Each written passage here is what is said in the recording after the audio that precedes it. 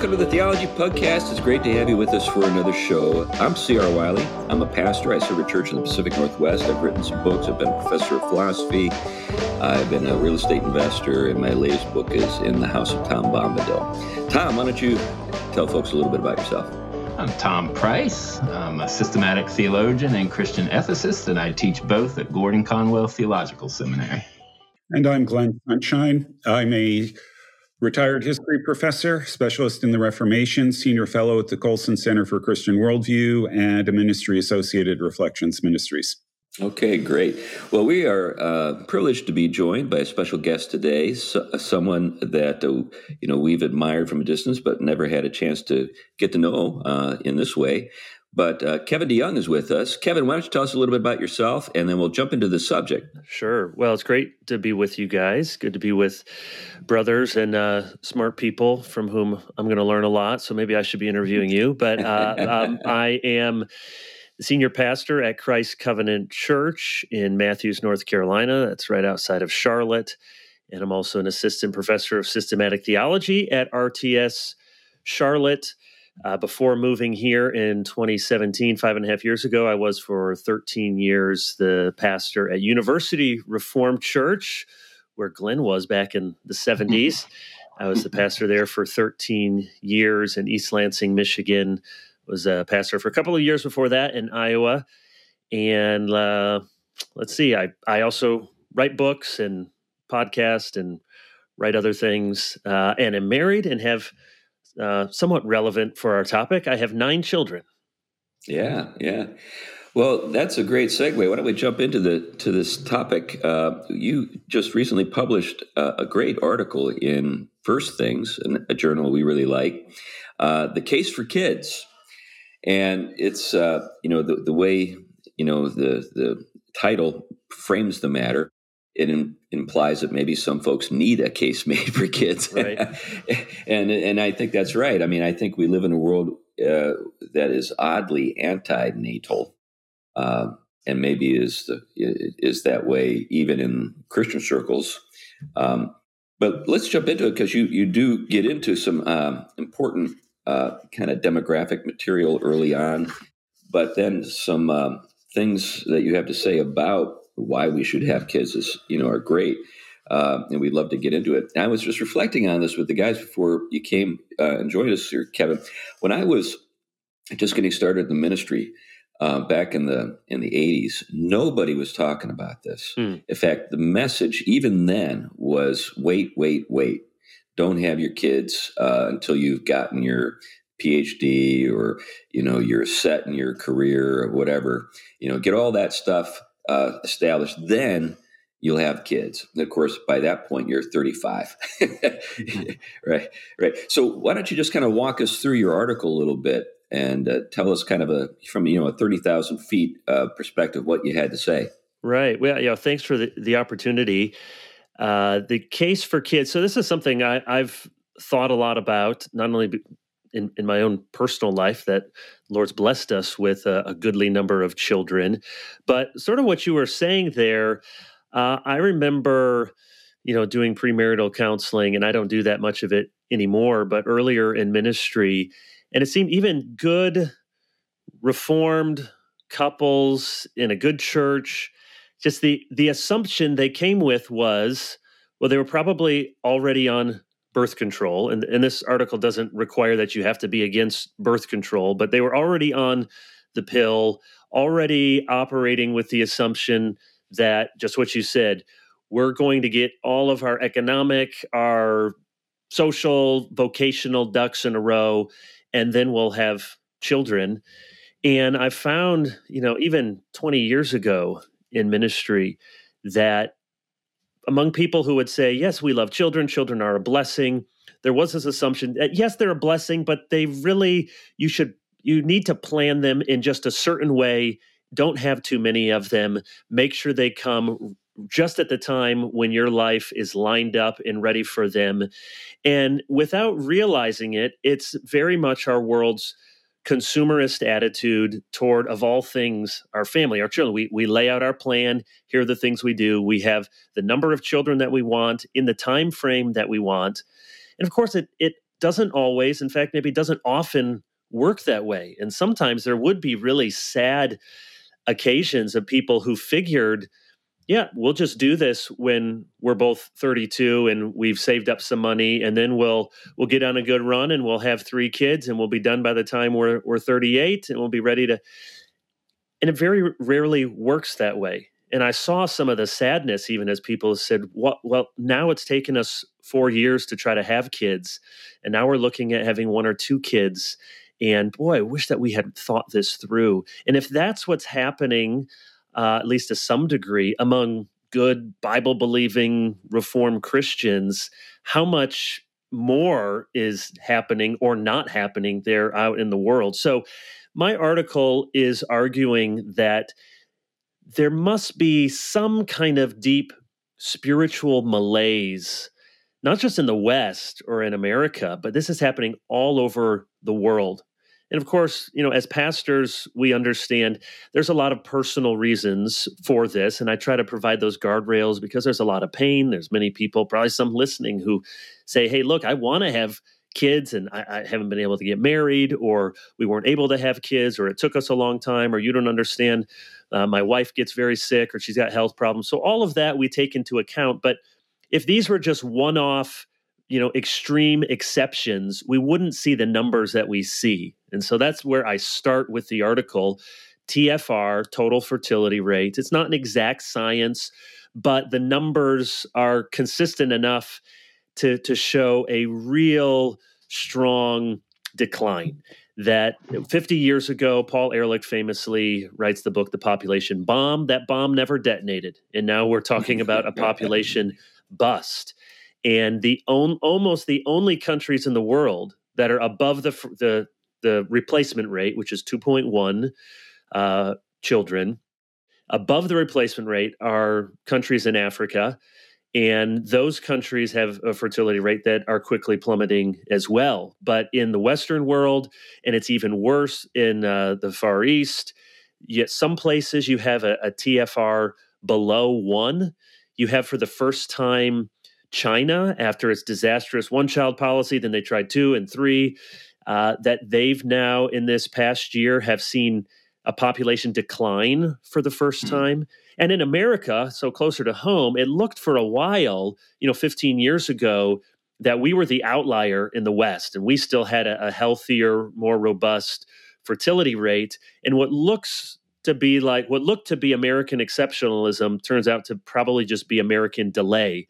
And we were maybe a half a generation or a generation behind where Europe had been. And so our fertility rate has plummeted precipitously in the last 5-7 years and is well below the replacement rate. And with this comes a whole host of bad things. And those are economic, those are demographic, tax base, hopelessness, marriage, lots of those bad things. But of course, as Christians, we're also thinking, what's going on in our psyche, in our hearts, that we're not just talking about some extreme cases where people wish they could have more, but they can't, but something writ large across almost the entire world is now seeing children, which were considered in the Bible as the supreme earthly blessing, and the paradigmatic curse in the Bible is barrenness and the lack of children.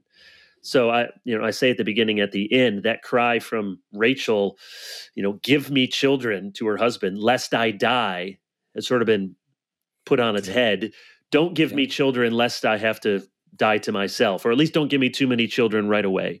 So I'm trying to make the case that there's some deeper spiritual issues going on that has rendered almost the whole world to see children supremely as a burden rather than as a blessing. Yeah, I think the book that you quote here with regard to what to expect when no one is expecting. Right. That particular book. What's the author's name? Jonathan Last. Yeah, Last. Well, there's an interesting last name for a guy who writes a book like that. But I guess the thing about that is we see all of these consequences that are not difficult to sort of foresee. Be able to kind of sort of think the matter through. But it doesn't seem to make any difference with a lot of folks. And I think you're pinpointing or zeroing in on spiritual malaise is really great. I think it's absolutely right. I'd actually queried Rusty at First Things about doing a piece on kind of reworking Social Security. And the more I thought about it, in other words, make Social Security more of a kind of a pro-natal program and sort of like, give some kind of, I guess, financial incentive to, say, particularly mothers who leave the workforce, and so forth, to have kids. The more I thought about it, I thought, no, this is not a money problem. This is not really something that you could just incentivize in that way and get people to have kids. And you note this, you talk about European countries and even Japan. They've been working at this for a while, and there are just no policy approaches that seem to bring out produce fruit. Yeah, that's right. And, when I did this, when I was talking to Rusty too, he pointed to, well, let's see what happens in Hungary and what Viktor Orban is doing. And does anything there produce more children? Well, that remains to be seen. But what has been tried has not been successful. And I point to several iterations of this in Japan, for example, multiple plans to try to get people to have more children, and the fertility rate just keeps going down, down, down. Now, that's not to say that, better policy isn't a good thing that's pro-natal, but the point that I make and others have made is you may be able to have effective government policy that encourages people and allows people to have the children they want to have, but we've not seen any government policy that convinces people to have the children they don't want to have. And so if you're there, I want to have children, it seems difficult, it seems expensive. There's a tax rebate, there's an incentive. Maybe that helps nudge a few people over the line, or at least makes it more plausible and possible. But we're talking about something much, much deeper. And when it comes to something as consequential as having children and all that's involved in a lifetime of caring, raising, spending, most people very few people are going to make the kind of calculation, well, a $4,000 tax rebate next year to have the child.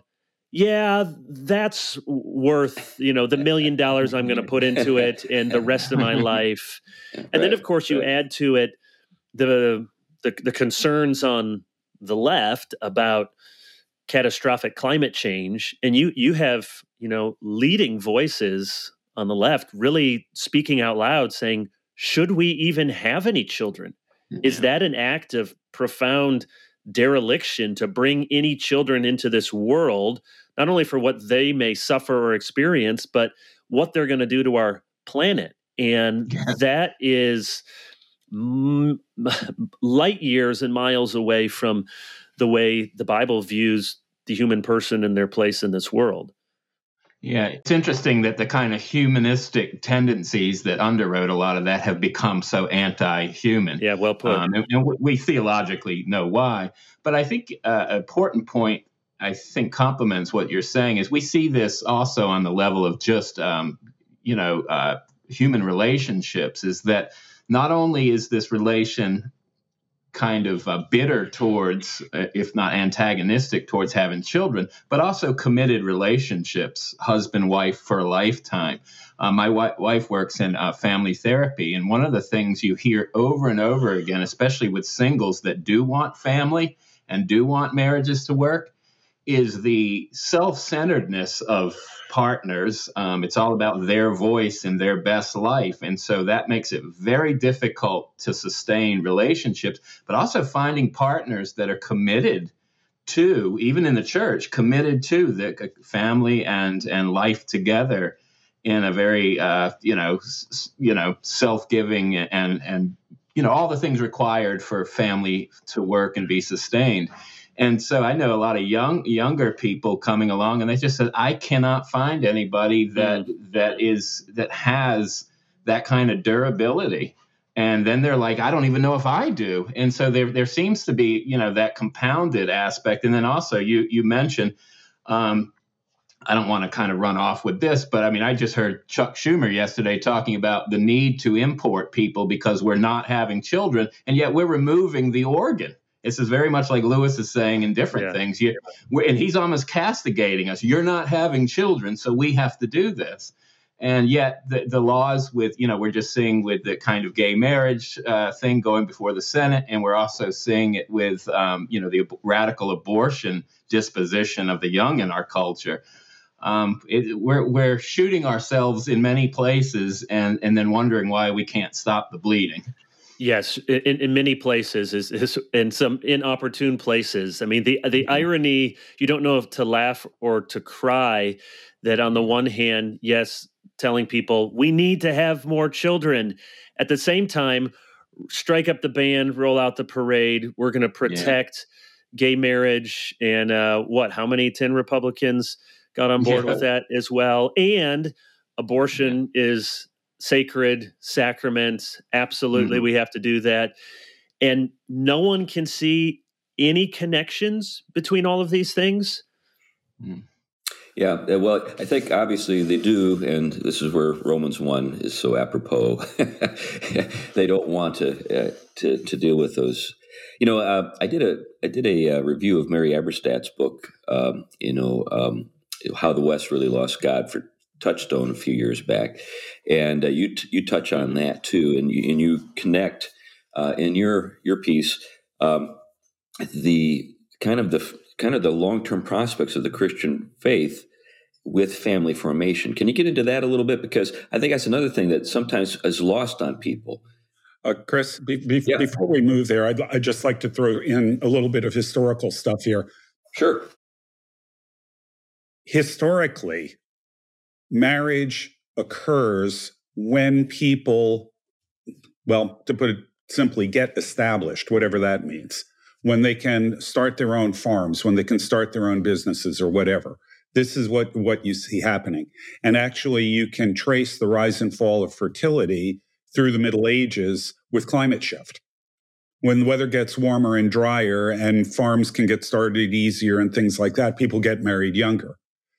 And as Kevin pointed out in the article, age of first marriage for women is critical for fertility rate. The more childbearing years you have in marriage, the more children you have. Now, we've changed this in a number of substantial ways. First of all, our idea of what it means to be established isn't, okay, I can afford a family. It's, I've done all the things that I want to do. I've done my traveling, I've done this, I've done that, I've done the other thing. We've also tied it very much to personal satisfaction, the sort of expressive individualist idea of marriage. It's all about me and what I want and what I get out of it. And the result of all of this is a complete breakdown in marriage culture. The irony being the only people who seem excited about getting married are gays. That's right. That's right. Right.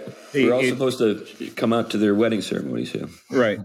So, on one level, I can sort of sympathize with the idea that, well, we really need to finish our education before we get married. Because actually, historically, among college people going to college, that was the typical pattern. But as that starts getting extended into the late 20s, into the 30s and things like that, and then you add these other dimensions into it, it creates, like I said, an anti-marriage culture among heterosexuals, which is kind of bizarre in a lot of ways. Yeah, that's absolutely. I mean, that's a really important point. And the baby boom post World War II was in large effect a marriage boom. And people were having more children, but it was also people were getting married. And the two, obviously, or should be obvious, go hand in hand. And just what you said, Glenn, is right. The more you delay marriage, just stands to reason, the fewer kids you can have. And it's not even that the impulse to want to, to think wisely and responsibly, that's not a bad impulse. But to your point, it's been extended through so many iterations. It's not, okay, I should finish high school and make sure that I can ply a trade and do something and be responsible with my hands and make some money. It's a certain de facto sort of lifestyle that must be reached. And then it's college, and then it's maybe a grad program or an internship program, or it's travel, it's various experiences I must have, so that children, for so many, become an auxiliary lifestyle component. It says, yeah, I want to have children. mean, that seems like something for most people. That's part of the good life, to have one or two children, but in its time, in its place. And just getting to the question about Eberstad's book, which is really helpful, and commend, reading your review when you did that at Touchstone, because she makes the point, we tend to think of this just flowing in one direction, that as faith falters, then family formation falters. And if we had people who were better Christians, more serious about their faith, then they'd be responsible, and they would get married, and they'd have kids, and we'd have better homes. And there is a true direction, but it also moves in the opposite direction. And that's her point, namely that as family falters, faith becomes less plausible to many people. So that the plausibility structures for Christianity are not only intellectual, philosophical, they're familial, meaning that when you have, it works in many ways. It can simply be that family, and children makes you see your need, and so there's a God. Or the story I give from the anecdote from Whittaker Chambers, who was moved to consider faith by seeing his daughter's ear and seeing there must be a creator here. All of those can drive people to faith. But Eberstadt also makes the point that there are new hurdles to Orthodox Christian faith, and a lot of those in our day have to do with issues around marriage, family, sexuality. People don't like to be judgmental of themselves or of other people they know. And so Christianity has always been an offense to sinners, and we're all sinners. We have to die to ourselves. That's always been true. But now, if you say, okay, to be a Christian, to be in this church, we hold certain things, that marriage is between a man and a woman, and that sex outside of marriage and before marriage is wrong. Well, now you're hitting most people with practices that they already do or grew up in, or have lots of people who already do them. And so there's new obstacles to faith formation because family formation has not taken place. And we all know that the response that many churches are taking is to say, well, those obstacles are just too high, and so we ought to change what we mean, or let's find a way to downgrade this, or to put it in the corner, or to have a revisionist argument, where the answer, if there is an answer, besides God's sovereign and his word changes hearts, is to say that as Christians, we need to be thinking about both of these things, and not in isolation from each other. That if, of course, the mission of the church is not, first of all, to make good marriages and have people reproduce. And yet, that's quite essential to the propagation, not only of the human species, but of the Christian faith. Because wherever family formation falters, Christian formation falters as well. And if we're concerned about one, we have to be concerned about the other. Yeah, and you get into the place of bringing children into the world within the context of marriage. You talk a little bit about what were the things that were emphasized historically with regard to the work of the church as the spiritual formation and discipleship of married couples occurred. Can you get into that a little bit? Because it seems as though we've lost one of the pieces. Yeah, and I mean this goes back a long time to Augustine and to Aquinas, and I bring it out just looking at Carl Zimmerman's book from the 1940s, which is very prescient in a number of ways as he talks about family in civilization. And he shows that there's always been these, or typically in the West, there's been these three features when you think about what are the goods of marriage, or what is marriage supposed to be like. And there's the permanence of marriage, whether you call that an official sacrament as the Catholic Church does, or just sacramentum in a more general sort of sense. The permanence of it, the male-female complementary union, and then from which children are supposed to be born. And we've tended to think that we can remove the piece of the childbearing and still maintain the whole warp and woof of what the good of marriage is supposed to be about. And you don't have to, Protestants and Catholics do have important differences when it comes to understanding marriage. And one of those is whether it's a sacrament. And yet, in the scope of the great tradition, as it were, of the church, there is some unanimity here in seeing that marriage is supposed to have both this unitive and procreative purpose to it. And, that you can disagree or agree on whether that means every single act of sexual union must allow for that. But certainly, as an institution and as an act itself, that the coming together of husband and wife is supposed to have a procreative purpose. I was just teaching this in my systematic theology classes. We were talking about marriage because I think many of us, especially Protestants, don't tend to see this. The reason in Genesis 2 that the wife was a fitting, suitable helpmate for the man, we often hear this explained in social terms, and he was lonely and he needed a companion. That's right. Well, God could have created, a gaggle of golden retrievers, and he would have, been alone. Or he could have just created other men in his literal man cave, and he could have had fun there. But she was necessary because only the woman together with the man could fulfill that creation mandate to be fruitful and to multiply. So that's what makes her fit for him. And it's only when we understand that complementarity and that procreative possibility that even the logic of monogamy, lifelong commitment makes sense. I mean, Glenn, you're talking about, gay marriage, and I'll put marriage in quotation marks because I don't believe it is marriage, even if our state says that it is.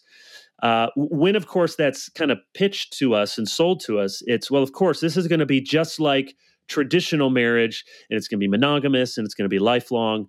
Now, people speaking honestly and in a whisper will tell you, well, that's very, very rarely the case with gay partnerships. But setting that aside, there simply is no logical cohesion to monogamy apart from the fact that man and woman coming together is not just a union, but a kind of reunion, because she was taken from the man. And when they come together, there is a specific one flesh unitive purpose that's meant to arise from that marriage relationship, namely children. That's why it's one man and one woman. That's why it's for a lifetime. That's why they're exclusive to one another. I mean, we don't we don't have to be exclusive to our friends.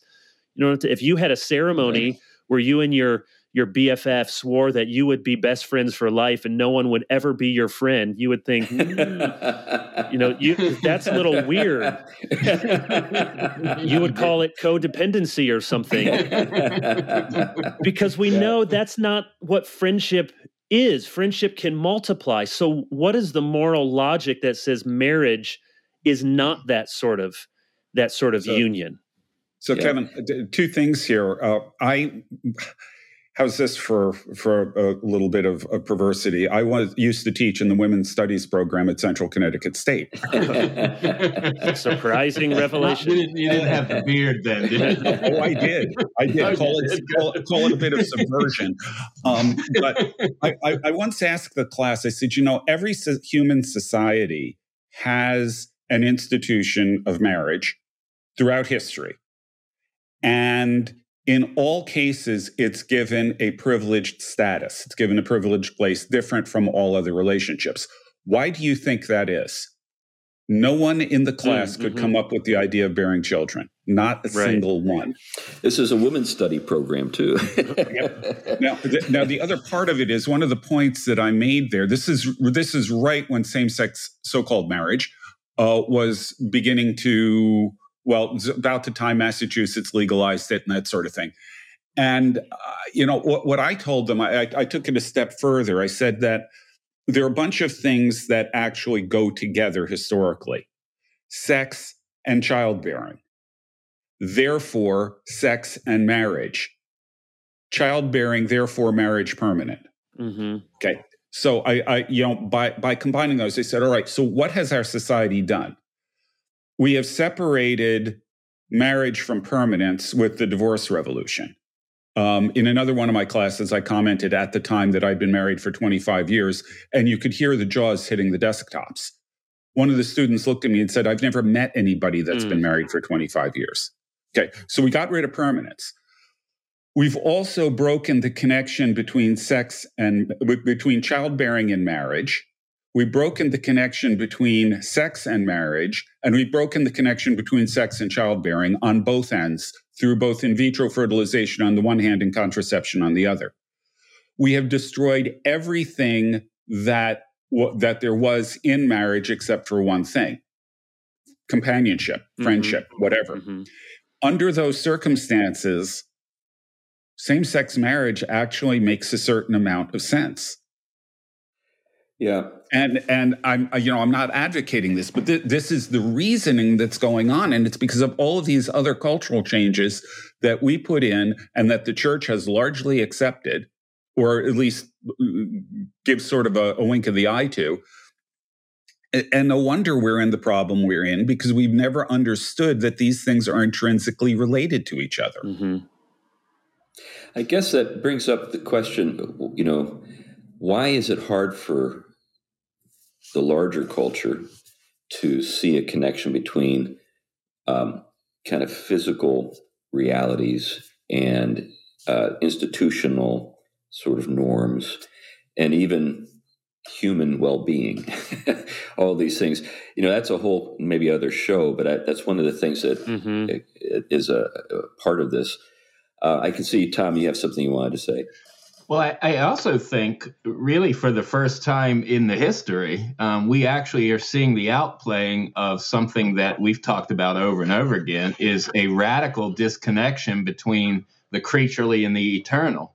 And so if you want to talk, it's one thing, maybe a sacramental, we may differ on sacramental readings, from really hyper strong readings of the sacraments and marriages but you cannot rid yourself of that kind of transcendence as the roots, of giving intelligibility to the created order. What is Genesis but God giving being to, and this being is fitting and analogous to who God is, and it isn't to be played with because it is ordered in such a way that it's exhibiting in a creaturely way. It's a sign of the transcendence of God. And when we, as Glenn was mentioning, when we've detached these things from that created and moral order, their intelligibility goes, and we don't have the theological frame to make that intelligible. So they start to read it how? Well, the self becomes sort of the defining point, and then the self becomes fragmented and unintelligible, and then it becomes feeling or whim or who's in power or who wants to be together. Choice without any formation becomes the ground. And so I think that key move, this increasing move away from, and even pagan cultures, for all their faults in idolatry, they still had more of a connection to the sacredness of things and the created order in many cases, even though they kind of distorted it and perverted it. So I think we're on a time where that's been ripped, and there is kind of a boat, without a compass. Yeah, and to the point that you were making about, why is it so difficult to make these arguments for people to see the connection between the institution of marriage and what's happening? I'm sure you guys are familiar with Jonathan Haidt's work, and he talks about sort of moral ecology. And he's not a Christian, and he's on the left, but he's for free speech, and he does interesting work on thinking. Yeah. In his book, The Righteous Mind, how people come to moral conclusions. And he has, I think, 6 different categories of how people make moral decisions. And the one, and I can't recite all 6 of them offhand, but the one is the harm principle. People make moral valuations based on whether someone is harmed. And that is the one moral framework that almost everyone in our culture agrees on. Now, he says there's 5 other ones that have to do with, cultural impurity, with taboo, with divine transcendence, all sorts of things. And I think this is really instructive, because why are we seeing that, the Senate can pass, gay marriage, so-called protection legislation, with barely a whimper or an outcry, and it's hardly news, and it's probably not going to have any electoral consequences for people who voted one way or another. And yet, if there was something that was transgender rights bill, I think you would see a great outcry from a lot of people. Why are these two issues moving in some different directions? I mean, we're concerned about the transgender revolution, and yet we're seeing a significant amount of pushback, and not just from Christians, from all sorts of people lining the hallways at school board meetings.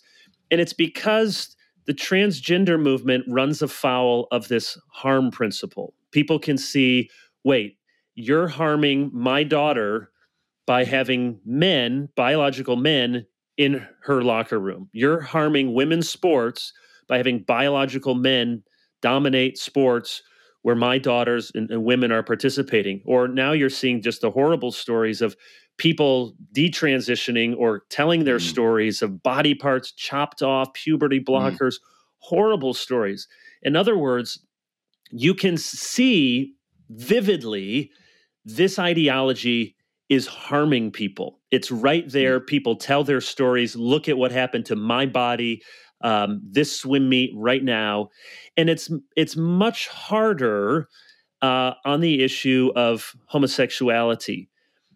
There is harm.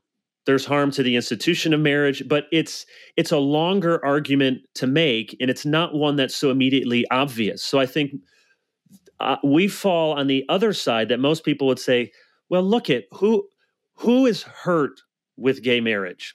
Most people would say, man, no one. Okay, if you're a Christian and you don't believe in it, fine, but why should you legislate your morality, etc.? In fact, if you don't allow gay people to get married, we can see the harm principle at work, because people are going to come out and they're going to be interviewed and say, this is the saddest day of my life. Why won't you let me just be with the person that I love?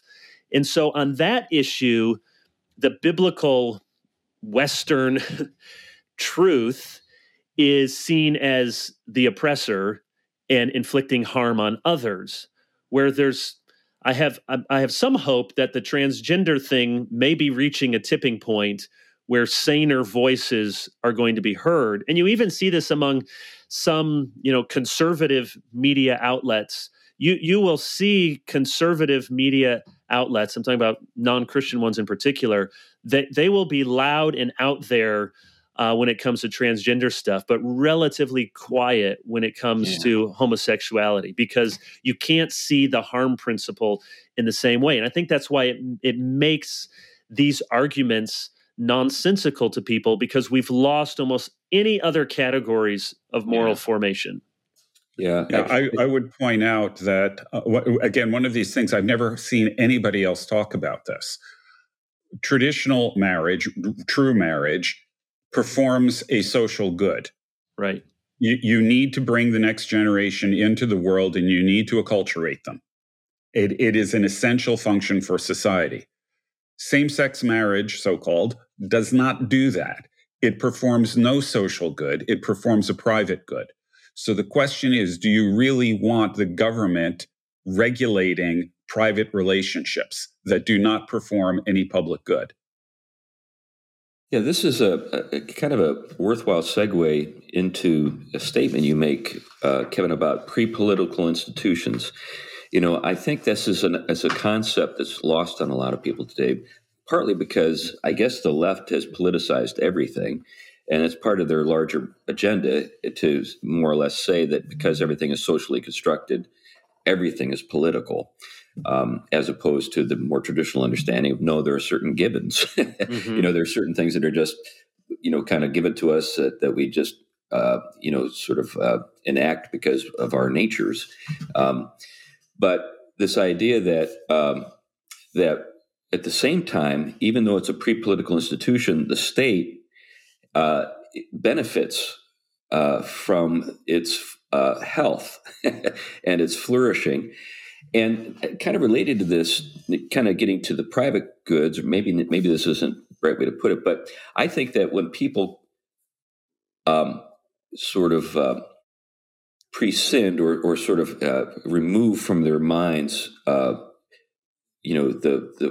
entrance of children into their homes, they harm themselves. Mm-hmm. And so, for example, I've got 3 grown kids. 2 of them are married with children. My third is going to get married here in a month. And both my sons have children, have daughters with their wives. And it's been fascinating for me to sort of observe from the outside how it's changed the kind of the chemistry of their homes. They're different people now than they were a year ago. And it's affected the households in healthy ways. They had great marriages and that kind of thing. Mm-hmm. But there's a whole new reality now that's been introduced that makes and then this brings up, is it really possible to be someone worthy of regard if you never sacrifice for someone else, if you never put somebody ahead of yourself? And children, of course, force you to do that. So anyway, I've thrown a bunch of stuff out at you. I'd just like to hear what you have to say about it. Yeah, no, that's really good. Several really important things there. Let me piggyback on the last one. So people talk about toxic masculinity. In fact, if you say masculinity, they expect that the word before it is toxic. Well, let's suppose that is a problem. And indeed, we know all sorts of ways that men are sinners in colossal ways. Supposing that is a major cultural problem, the remedy for that, if you want to have men changed to be responsible, to be oriented to the other instead of themselves, marriage and childbearing is that institution with those aims. Now, of course, you can say, well, chicken or egg, you want men to have some level of responsibility. But it's simply the case, to your point, the male drive, which can be sinful and can be God-given, men are stronger, they have more testosterone, they tend to be more competitive, more ambitious. What seems natural to men is not necessarily sex with one woman for a lifetime. What seems natural to men and is natural in most other parts of the animal world is sex with whomever. And in fact, you can look at the Roman world, and the Roman world understood, wrongly we would say as Christians, but they understood the Roman man, yes, he should not have an affair with another married free Roman woman, but we understand he's going to have prostitutes, we understand he's have slaves, we understand he might have pederasty with young boys because the male sexual urge is just insatiable. It can't possibly be fulfilled with just one person. And Christianity comes along and says, no. This value of chastity is for men and women. And when the man is oriented in marriage to one person, it's not just that marriage depends upon the strength of men, it's that the institution of marriage and family is meant in a very real way to civilize men and to harness that energy, that God-given ambition, drive, protection, competition, and direct it to a private good and a public good, which just gets to my second point, and then I'll let you guys jump back in. You talk about, and Glenn, you said this, marriage is a public good. Why does the state have an interest in regulating? Why does the state have you get a marriage license and you have to fill out this out and you got to get somebody to sign it? Why does the state at least have some hurdles then to getting a divorce? I mean, the state doesn't do this. Right now, you could go out, you could go into a church, into a courtroom, you can have any sort of ceremony you want. You can call it whatever you want. You can commit yourself in lifelong friendship to 10 people or 20 people. You can have a ceremony with your dog. You can do all sorts of things and call it what you want. Why does the state have an interest? It's because the states recognize it has a vested interest in this public good, the propagation of children, the enculturation of children, and until recently, providing the best environment. And reams of social science tell us this. You don't have to be a Christian to come to this conclusion, that raised wherever possible by two parents, your biological parents, is that institution which most reliably produces human flourishing in the next generation. So when, the Obergefell decision came down and some Christians were saying, get government out of the bedroom, and kind of making libertarian arguments to say, well, we have our Christian view of marriage, but why should we insist on our Christian view of marriage? Let marriage be open to everyone. And my reply was always, no, you are ceding to the government a massive amount of newfound control and authority because, to use the language, marriage was always seen as a pre-political institution. The state did not define what marriage was. It recognized it and ordered it toward the common good. So in redefining marriage, we have given to the state, or the courts have taken it from us, this authority that now the government can say, not just recognize and order what marriage always has been, but provide a new definition of what marriage is that has no orientation ultimately towards the family or to child rearing. Yeah. Well, one of the things that really was marvelous to see in your essay was your upbraiding of Christian colleges, criticizing the fact that it seems like, and I know exactly what you're getting at, every bit of literature you get from them, in terms of like showing the benefits of the education that the institution provides, have to do with like corporate success, right, for both men and women. And when was the last time you saw in like, well, I'll name some names, Wheaton College's promotional material. Here's a woman with 5 children who stays at home, and she's got an online Etsy business, but her life is wrapped up in her children, and this is success. I've not seen that. Yeah. I forget which school it was, or I would give them credit, but one Christian school sent me and said, hey, we did this. Here's, an alumni magazine we put out last year, and we featured the stay-at-home mom. So kudos to them. I'd mention them if I can remember it. But yeah, we don't expect differently from non-Christians, but it would be wonderful to see from our Christian institutions, ostensibly conservative evangelical Christian institutions, because that material, whether it's in advertising to come to the school or alumni magazines or celebrating, you imitate what you celebrate, and they're showing what this means. What is the good life? What is the telos of this degree, this experience? Well, it's not any one. We get it. There's a lot of things you could do, but the fact that you almost never, or in most cases, never see highlighted this telos of domestic life, of familial life, but it's someone who is going to be a high flyer in corporate America, or perhaps they have some wonderful NGO humanitarian experience. It's not to discount what goods those may be, but we almost never think to highlight domestic goods as really something worth celebrating or something worth giving one's life for. And in that way, we're much more acculturated by the world than we think.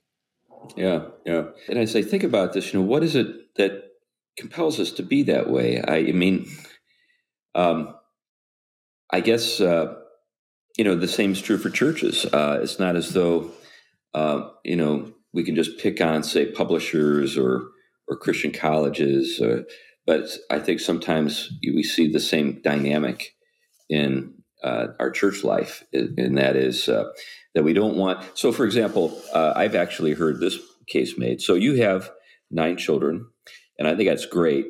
My wife and I, we look back on our sort of lives and say, well, we wish we had more kids. And there was nobody at the time that we were getting kind of going who was talking about this kind of stuff. But now we do see some folks. The church I serve right now is very pronatal. I've got elders. One elder has 13 kids, another has 12, another has 9.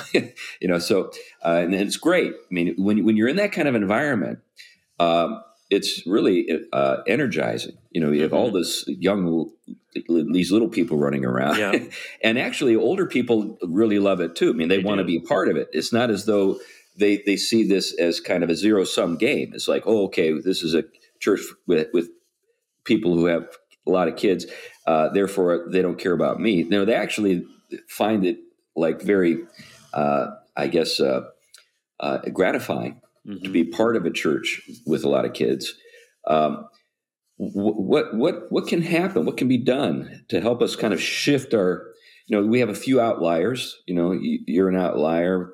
A lot of people in my church are outliers. How can we see this go from being sort of like, well, they're into that sort of thing, to this is something that's more kind of the norm? Yeah.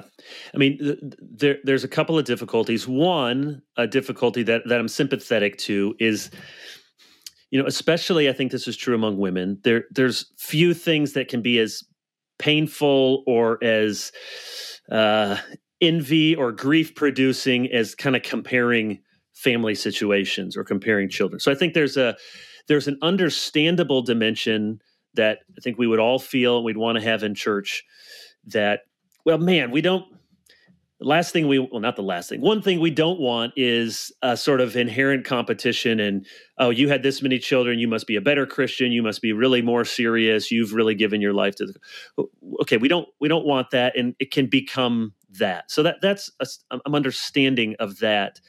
More widespread and perhaps more even forceful is just all that our world does and puts upon us to make having many children difficult.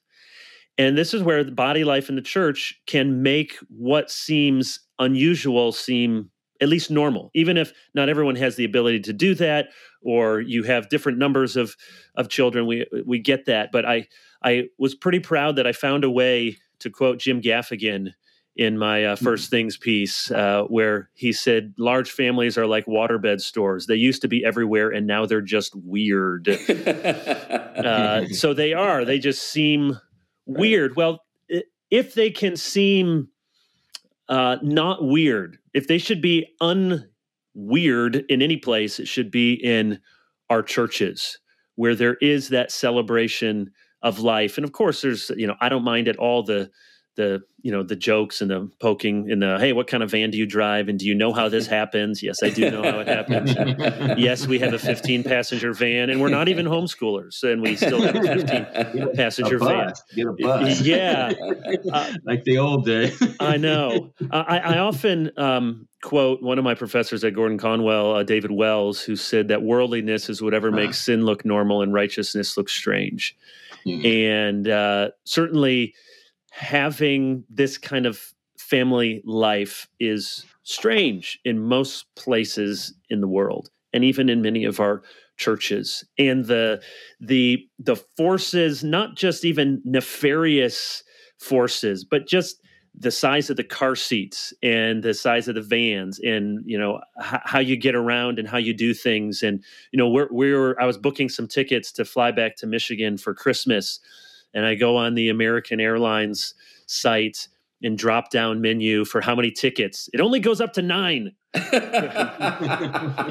So they're not expecting anyone to possibly need more than that. So actually we had to call group sales, and they got us it was a little bit of a discount that our family qualified as group sales. So I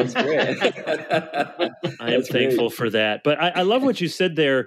And you're absolutely right. I was just, in our elders meeting earlier this week, some of our elders who are, a generation older than me were saying how pleased they were. Church is getting a little younger, and they said, we just love, it's a good sound, even when, the service is kind of peppered and interrupted with little screeches and screams and kids coming and going. That's a sound of life. And we need to celebrate that. We would much rather have that than just this stifling silence. No, you want all the life. And, you think of that proverb where, without the oxen, the manger is clean, but where the oxen is, there is much work. And that's like children. Yeah. Believe me, my house is not clean. There are many, many little oxen. And when you put that into the life of a church or a community, it's loud and it's boisterous and it's not simple. But you take that you take the mess with the oxen for what the oxen mean for the farmer. And it's the same thing with our children. Yeah, I served a church on Cape Cod for about almost a decade. And of course, Cape is a place where you go to die. I did like 50 Wow. funerals Wow. in the course of my time there. And our church was unusual in the sense that we had a number of young families and with kids. But many of the churches in the area were completely gray. I mean, you'd go into the church, and these are people, of course, who relocated from Iowa or wherever, because, it's like Florida. It's where you go to die, like I said. But it was a really depressing thing. And they would light up. These old folks would light up when little people were around them. And I think sometimes our age segmentation approach to sort of like marketing and program development and that kind of stuff, again, is kind of working against this this thing. There's a time and a place for getting the kids together to teach them a lesson, or doing something with the youth and stuff like that. But sometimes we go just way overboard with that and think, well, we want to do something for the old folks, and we got to keep the kids out of the room, Right? That kind of thing. And it's just the reverse. Yeah. The church I'm in, which is another one you would be familiar with, Kevin, Messianic Covenant. Oh, yeah. For a long time, their entire approach to church growth was more babies. Right. I mean, it works. The problem, of course, is that it's also a lot of grad students, and so they move out. But in a congregation where we get less than 100 on a Sunday morning, we currently have 6 pregnancies. Mm-hmm. So. Yeah, we've got a lot of expectant mothers, but the thing about it is there was a period of time where it was almost kind of like we value conversion growth over biological growth. Now, I think both are great, and it's wrong to set them against each other in that way. But remember, the Shakers were all conversion growth, and eventually their message kind of lost its appeal. Yeah. Right. They shook out. And they are no more. They left behind some great furniture, and you can get that down in Glenn's neck of the woods. Some good furniture there. But you're right. We don't have to pit they're not against each other. No. And yes, go out. We need to evangelize. We need to bring in people who are far from Christ. The Great Commission, however, to make disciples. We're going to be making those disciples, teaching them to obey everything Jesus had commanded within the context of our church. And that's going to include people coming in, strangers and aliens from the covenants, and also those who are near and already a part of the covenant. And both ought to be celebrated, and both are necessary in the church. And yes, I'm sure there are some church contexts where evangelism is an afterthought or something. But it is true. There are many places where it's kind of, well, having kids, of course. But no, it's not of course, because lots of people aren't doing that. And we need to see the inherent good, not just privately, but for churches and for our communities. And really, that's kind of, I try to end the piece on that note of returning to the blessing. And it's faith that children are a blessing. And believe me, it is an article of faith on many days. I mean, I love all my kids deeply. And, we got up to, we knew we wanted to have a pretty big family, but we got to 5 and we said, well, that, maybe one more. And then we just kept doing that until we're 9. And if God gives you one more than you can handle, I think he gave us like 6 more than we can handle. So it is really nuts, and it's tiring and exhausting. It really is. So it's an article of faith to believe that, no, this is God's blessing. And not only that, but I say at the end, it's an act of transcendence. Not that it makes us divine, of course, but transcendence in that there's to have a child is to put yourself where you can't go. It's to put yourself into the future. It's an act fundamentally of hope. I mean, why do people who are, climate catastrophizing, they don't want children? Because they don't have hope. They don't have hope for what this world can be, and they have a profoundly misanthropic view of the human person, that people on the planet are only polluters, corruptors, a sort of cancer on a healthy organism, rather than seeing if these problems are as bad as people suggest, it's going to be the solution to them. It's going to come from the human spirit. It's going to come from the human brain. It's going to come from the very sorts of people that so many are afraid to bring into this world. It's an act of faith and hope and transcendence. And I hope that Christians of all people will see that. And I don't think by itself it's a cultural renewal strategy, but it's certainly part of it.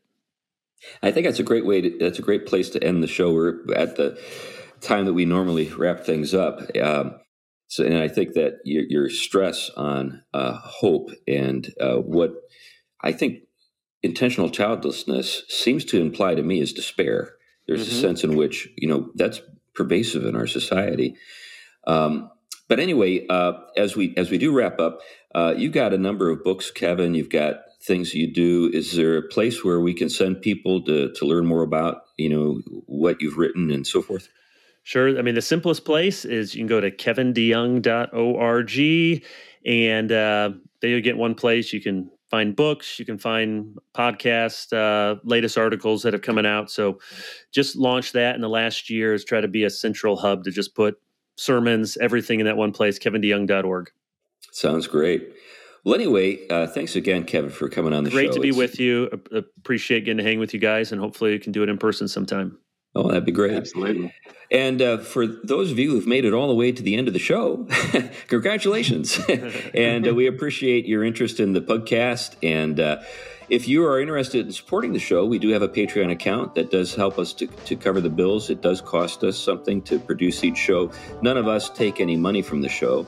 Obviously, we enjoy being a part of it, and we've done it for a while now. But it's the folks who give to us on a regular basis that help us to pay the bills. So there's a link in the show notes. If you want to become one of those folks, one of those patrons, we would appreciate that. Anyway, thanks again. Bye-bye.